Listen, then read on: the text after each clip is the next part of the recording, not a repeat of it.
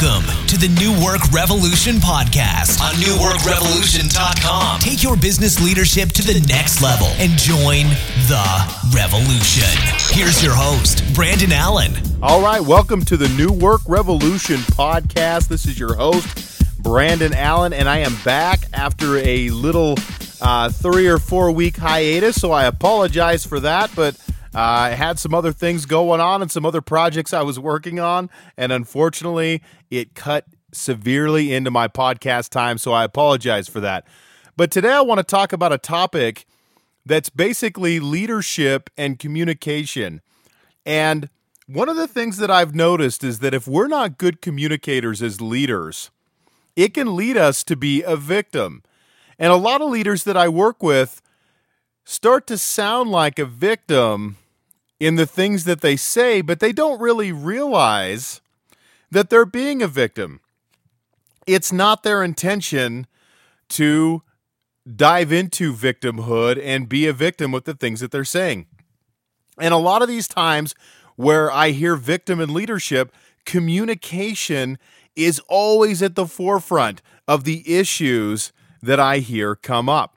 And so it kind of got me thinking about the types of leadership communicators and the different dysfunctional, I should say, leadership communicators and how it leads them to become a victim. And so the first leader that I can think of is the silent leader.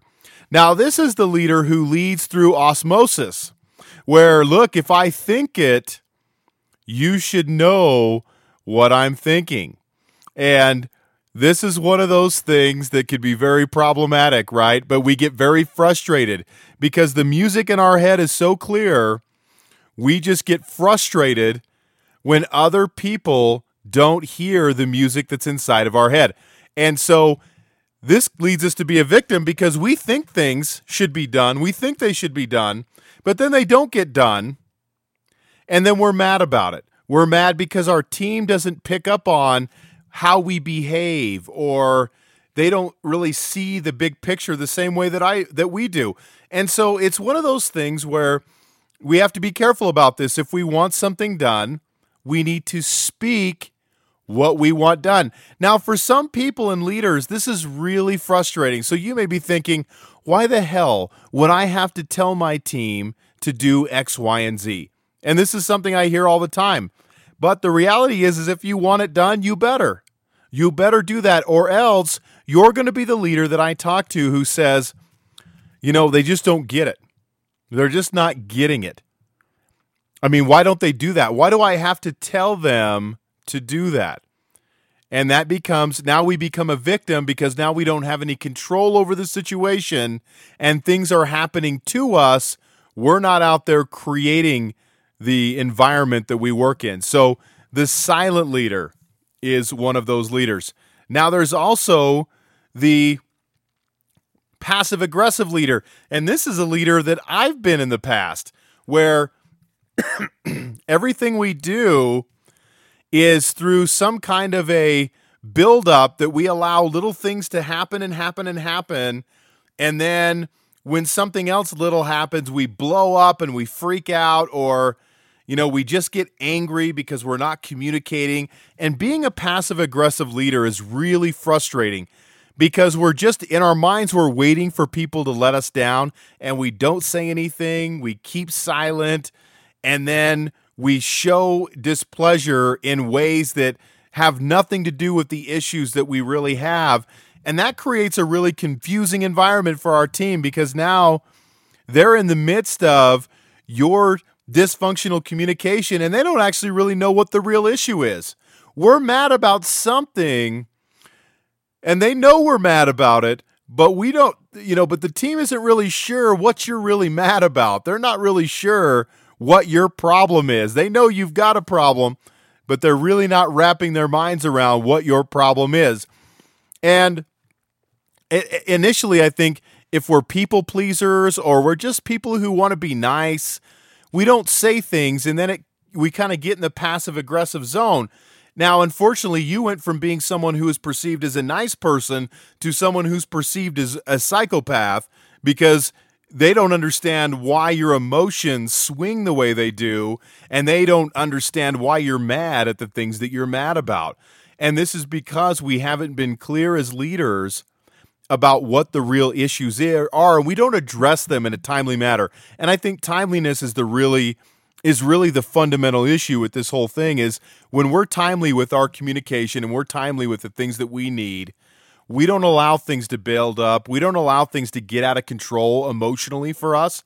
So now you can approach these situations in a much healthier way. But the passive-aggressive leader is one that I see quite a bit, where we ask someone to do something, they don't do it, and so we just take it from them, and we're like, I'll just do it. Or I try, and so it doesn't really help people when we do things like that. The last leader, the last communicator is the one-time communicator. And the one-time communicator leader is the person who said something one time, and my God, why, if I said it once, would I ever have to say it again? And we can all laugh at that a little bit because we've all been that kind of a leader, and some of us still are that kind of a leader. But this is the one-time communicator. I said it once, why didn't you do it? And this is kind of back to the passive-aggressive leader, where someone does something, or we ask them to do something, they don't do it, so then we do it. And we're really showing our team that, hey, because you didn't do it, I'm gonna increase my own burden. Think about how little sense that really makes from a leadership standpoint. Someone doesn't do their job, so to punish them, you're going to do their job for them. I want you to think about that for a second. Because as ridiculous as that sounds, that is a management and a leadership technique that is tried hundreds of times every single day in hundreds of organizations all across the world. If you don't do it, I will go ahead and do it for you. Think about this. What lesson are we really teaching there? And the frustration comes from, I don't want to have to repeat myself over and over again. And I get it. There are certain times where, look, you can't repeat yourself over and over again. But at the same time, if someone doesn't do something the first time, let's not always assume that it's that person's fault that they didn't do it right the first time. Number one, leaders are always guilty of not getting agreement.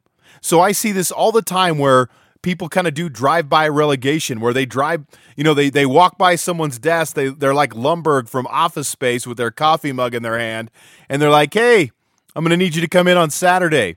They don't ask them about it. They don't ask them anything else. They don't talk to them. They just kind of drive by and tell them what to do. And the reality is we don't know if that person has the time or the space to do that. We don't know if they understand our request. We didn't take time to get an agreement. But the second piece, and I kind of mentioned this just now, is do they understand what they need to do? And this is where we have to be really clear as a business owner and as a leader to really communicate what we need effectively and very clearly, so that people understand what we're trying to convey and what's being asked of them, so that they can do their job at a high level. A lot of times we're not clear on how we communicate and we don't do it effectively, so then we get mad because they don't get it right on the first try. But sometimes we need to go back and utilize that as a teaching moment. What happened? And look, the person who could be learning in this situation is me, the leader. I could be the one that's learning from the fact that, hey, I didn't communicate this effectively, so let's go back and figure this out. But we've got to be able to want to have that kind of a teaching moment, because as I've said a lot of times, as a leader, you're also a coach. When you have people that work for you, you're coaching them. You're coaching their performance. You're helping them play the movie to see what happened and to course correct and make the necessary adjustments for them to do their job at a high level. That's one of the things that we do. And if we only stop at one communication on things and then we either get mad or we do it ourselves, and what we do is we miss out on the teaching opportunity that exists there, where we can sit back with the team member and say, hey, I noticed this didn't get done. Let's talk about what happened. Oh, hey, I didn't understand that. Or, you know what, to be honest with you, you told me to do it, but I didn't really have time to do it. Or, Hey, I really wasn't clear about X, Y, and Z or how this was going to fit in. And so now we can see, okay, how can I communicate more effectively with my team so that things get done? So I ran across this meme. It was by, let's see here, who is it? Because I need to pull it up here. I don't know how to open. SimpleReminders.com. And the title of the meme, I love it. It's called Don't Complicate Life. And it says, missing somebody? Call. Want to meet up? Invite. Want to be understood? Explain. Have questions? Ask. Don't like something? Say it. Like something? State it. Want something? Ask for it. Love someone? Tell them. Keep your life simple. I love that. What if you as a leader took that advice and used that to be a better communicator for your business? Take some time this week and ask yourself what your business could accomplish if you followed those simple rules. Thanks again for listening this week. This is Brandon Allen for the New Work Revolution podcast. I am signing out. Thanks for listening to the New Work Revolution podcast on newworkrevolution.com. Until next time, take your business leadership to the next level and join the revolution.